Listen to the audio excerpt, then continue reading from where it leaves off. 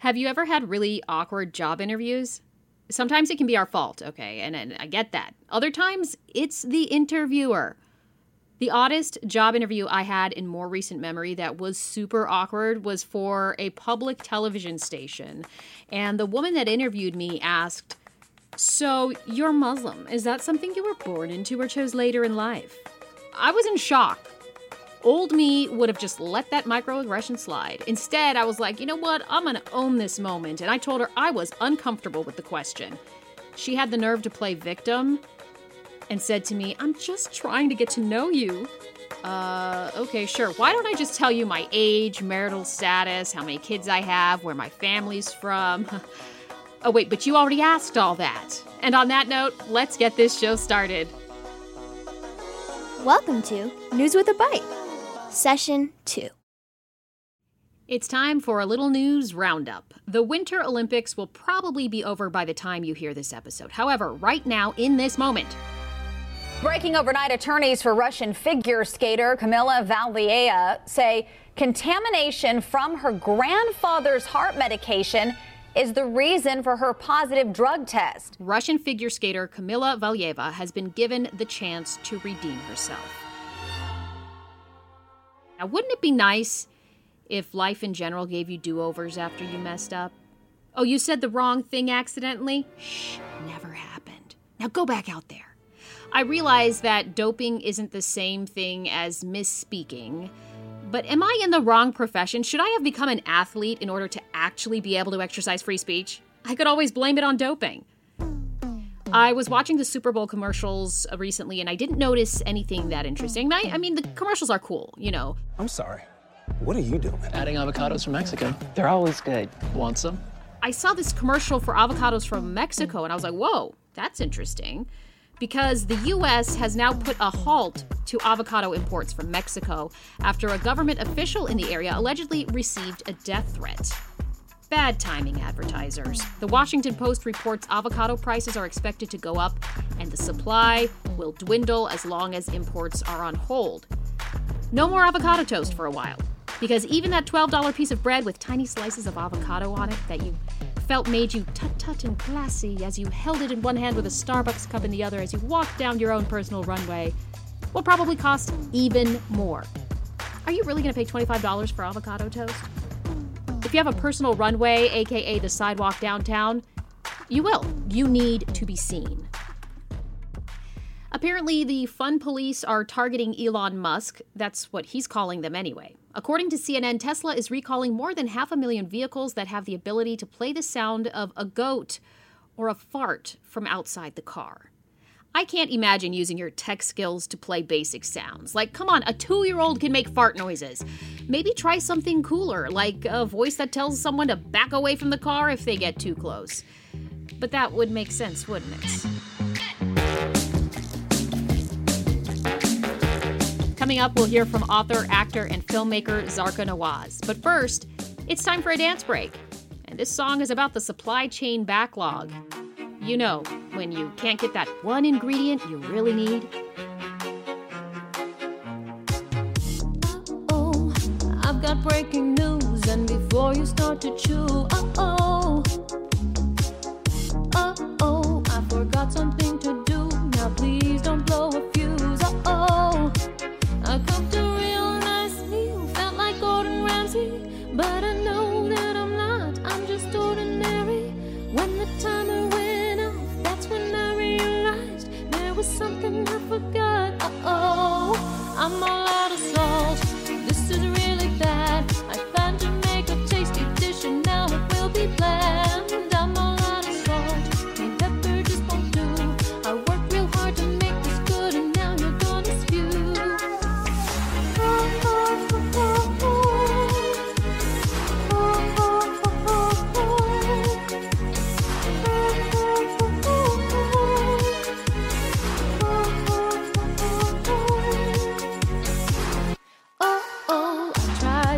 Some online, but it won't get here in time.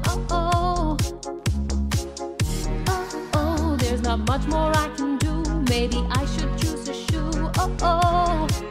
I cooked a real nice meal, felt like Gordon Ramsay, but I know that I'm not. I'm just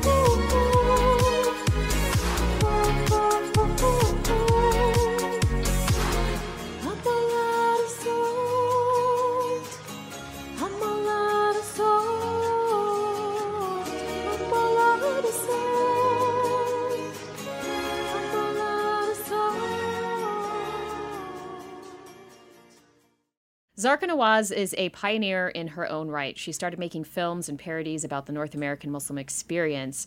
Zarqa is a filmmaker, journalist, author, and soon-to-be featured actor in a new series she created. I'm really excited to have you on News with a Bite. Thank you so much for coming on the show. Thanks for having me.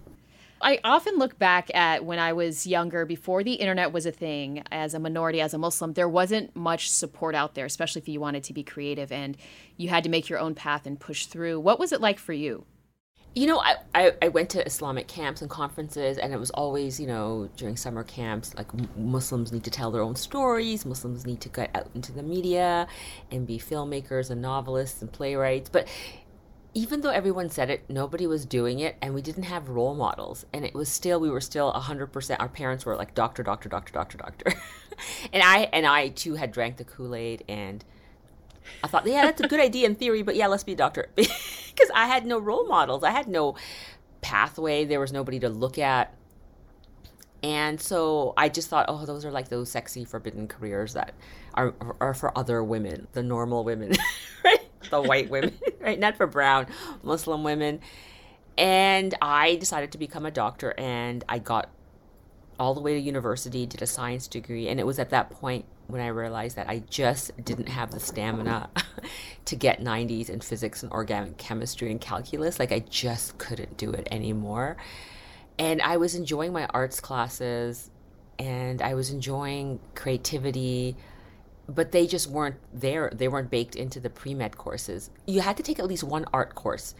And I did, and I enjoyed it so much. And I was getting A's in that course. So then when I didn't get into medical school, I was like, oh no, there's no plan B, like literally no plan B. I had no other idea of what I could do, but my mom did. And she was like, oh, finally, we can get her married because, your father's been so obsessed on this doctor path that he wouldn't even hear of her getting married. And, my mom believed that there was nothing wrong with marriage. And she came from a generation where it was really important to get daughters married. And so I realized if I didn't pull it together very, very quickly, I was going to end up being a housewife in Karachi, because all the guys my mom chose, of course, were these PhD students who were on these degrees where they would have to get their PhDs in North America and then go back and do 2 years of service in Pakistan. There were many of these men, and they were coming like constantly, and I was like, oh no, I've got to pull it together. So that kind of got me out of my depression, and I was like, okay, sort yourself out. And so my best friend had always been talking about Ryerson and going to journalism school there, so I quickly applied, and it turned out that I was the only applicant with a science degree because everybody else had a BA, and they thought that was remarkable. And I made up some story that I wanted to stand out from the crowd and get a degree that nobody else had because we don't have enough qualified people writing science stories. Not that I could possibly write a single one because I didn't understand anything I was studying. And they let me in, and it was that point that I thrived, and I realized, oh my God, this is where I belong. And that was perfect for me. And I started that journey in storytelling. And from journalism, I moved into filmmaking because turned out that journalism really wasn't the thing that's kind of scratched that creative itch that I had. It was storytelling, but I didn't want to now go back and take another degree. And a friend said, take this course at the Ontario College of Art. It's only 3 weeks, and you make a short film, and you find out very quickly if you can become a filmmaker.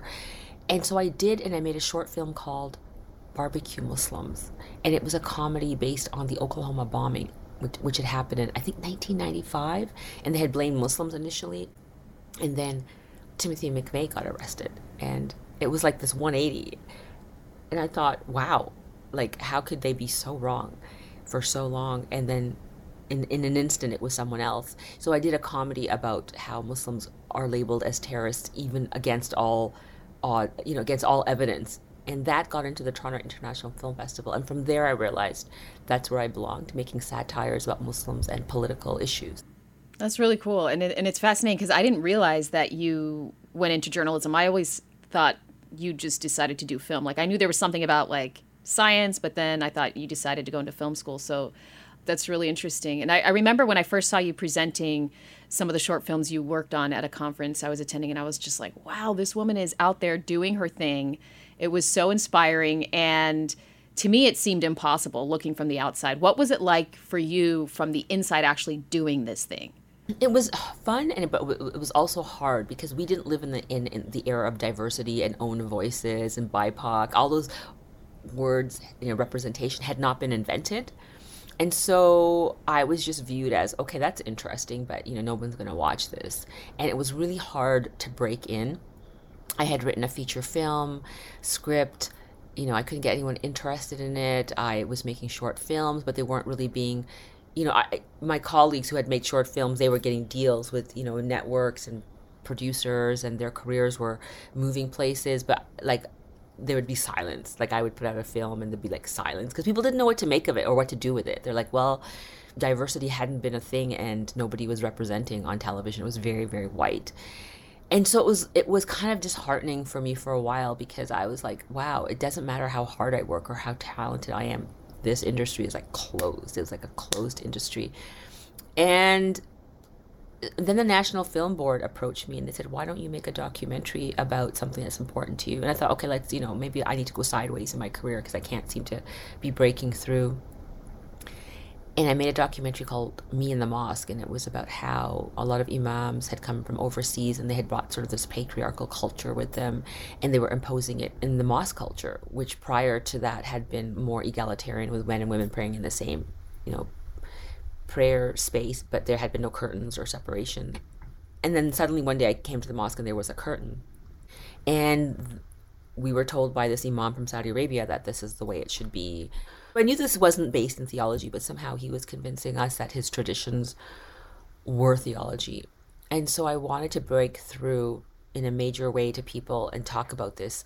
So I pitched this idea that I make a documentary about how, the faith has nothing to do with separating men and women in the mosque, and that it's more egalitarian than we actually know it is. So I made that documentary, and the National Film Board of Canada said, well, we're going to take you to the Banff Television Festival where we're going to announce the documentaries. And a friend of mine said, well, actually, people go there to pitch television series. And I didn't know anything about TV. At that point, I thought I was going to be a feature film writer and director. So she gave me a template of how one pitches a television series. And in my mind was this documentary that I had made. And I thought to myself, what if an imam came from overseas? What if an imam, instead of coming from overseas, came from Canada, born and raised in Canada, and say he came from Toronto and moved to Saskatchewan, where I live, to run a mosque, and gave up his law career to run a mosque because he felt a spiritual calling? How would that affect the Muslim community? And so I made up the log line and the characters and the season arc, and I pitched it, and I was getting all this attention from production companies and from the CBC, and they put it into the development. And it was at a time period where in Canada we didn't really have a strong history of sitcom success. I mean, people would make sitcoms, but they wouldn't get much attention because, we just didn't have the millions and millions of ad dollars we needed to get Canadian eyeballs on Canadian television because American shows pretty much dominated the airwaves. But this was 2006 that we were going to development, and the media got a hold of this. And you have to remember, in 2005, there were the riots with the Danish cartoons in Denmark. And so people thought, oh my God, Canada is making a television show with Muslims and comedy. And they're not even starting with like a living room and the couch, like family. They're going straight for the mosque. and it's a comedy about Islam.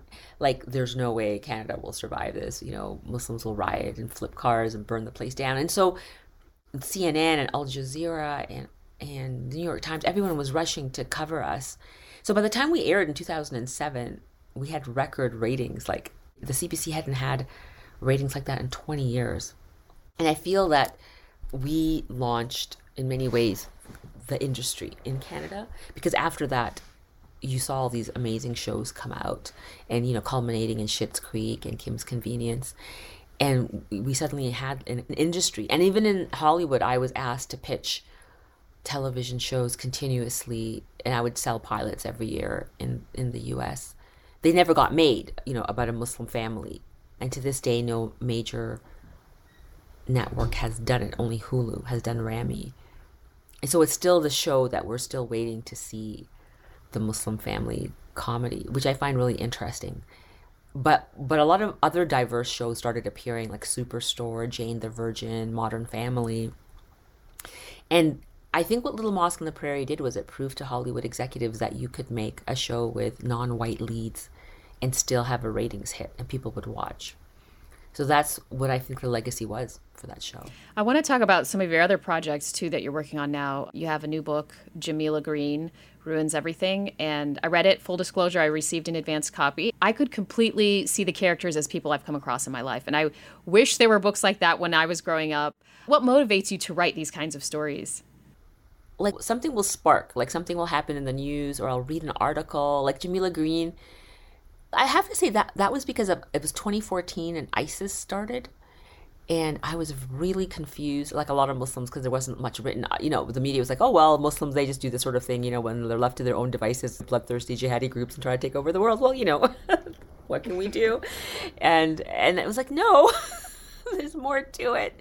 And so I started writing this book about Jamila, who accidentally joins an ISIS-like group and follows their journey. You also have a new TV series that's coming out. Can you tell us about that? The TV series is called Zarqa, and it's about a Muslim woman who is recently divorced and trying to navigate her new life.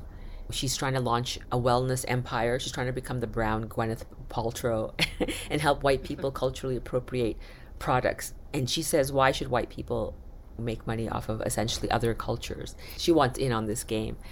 And her ex is getting remarried at the same time. And it causes her a deep sense of, you know, am I still valuable? You know, how could he love someone else even though we had decided not to continue our marriage? And how she processes pain and disappointment and insecurity. So even though I'm not divorced, I've talked to a lot of my friends who are divorced, and they say just when there's this pivotal thing that shifts in a woman when she finds out her ex-husband is getting remarried, and how she behaves going forward kind of defines who she is as a person. And I feel this person doesn't take it well, and that's how it defines her as a person, is that she always reacts badly to things, impulsively to things, and emotionally to things. She has all these people trying to contain her, but in the end she always like does the wrong thing and has to learn her lesson the hard way. And we get to see incredible comedy going forward. It seems like a lot of the themes of the work that you do are about these women that are trying to accomplish stuff, and there's obstacles, whether it's themselves or other people. She is her own biggest obstacle. Do you feel like most of your work is based off of like your own personal experiences and things? Yeah, I mean, I draw a lot from my own, like I do so many goofy things. Like I make mistakes and I'm constantly, you know, the errors, the being double booked, promising and not delivering. And it's truly, truly endless. The mistakes that I make. My work tends to be the first time you ever see it, the first time you've ever seen a Muslim community in television. And then this book will be the first time you read a satire about terrorism, which I think for some Muslims it's really hard. And this TV show will be the first time you see a flawed, divorced Muslim woman, you know, navigating her post-divorce life. And she's flawed and she makes mistakes. We can't keep saying that, you know, brown people are only one type of person, like either like the evil one we see on TV or the really good one. There's this whole range of emotions, and we have diversity in our experiences. And you can have bad hijabi people. Women who wear hijab aren't perfect. They make mistakes and they can be bad people. And why can't we see that? And I think for some Muslims, they just want us to be perfect. And then people will love us if we're perfect. I'm like, they won't love you if you're perfect, because that's propaganda. They'll love you if they can relate to you and see themselves through you. I think that's part of the issue, is this putting on like this facade, like this perfection. And in the Muslim community, at least for me growing up, there was always a messaging of like, we have to be the best at everything, and we have to put this image out, and we have to not air the dirty laundry, because then that will give people ammunition against us, right? So I'm just wondering if you feel similarly about that. Yeah, and thus my work gets me in a lot of trouble because I don't have perfect characters.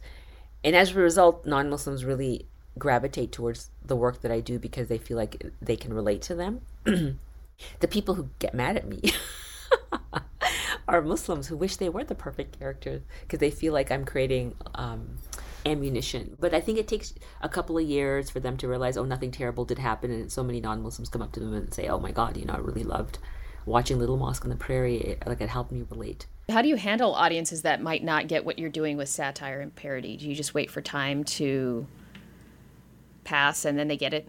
It's always too late. By the time you realize that your work is being misunderstood by a certain group of people, it's always too late. So you got to just write it out. Eventually it finds its audience, and eventually that audience, at least a part of it, turns around and says, okay, this wasn't as bad as we thought. Yeah, I think that's a great way to look at things, especially for people who are listening that might feel intimidated to produce any kind of artistic expression or go out of their comfort zone because they're worried about what people might think or say. It's always going to be something, but you just have to, I guess, stick to it and believe in what you're doing.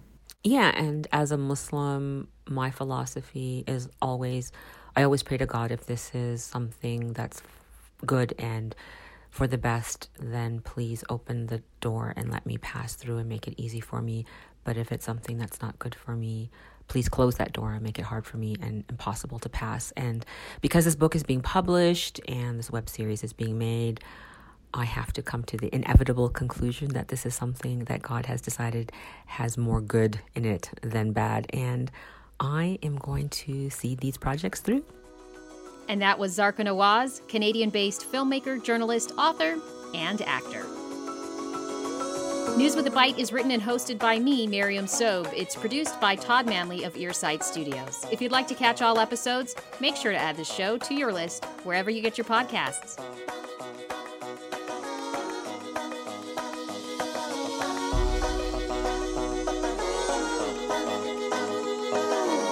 A Russian newspaper reported the 15-year-old tested positive for avocados from Mexico. This is Elizabeth Jones, correspondent of Everything, and you're listening to News with a Bite.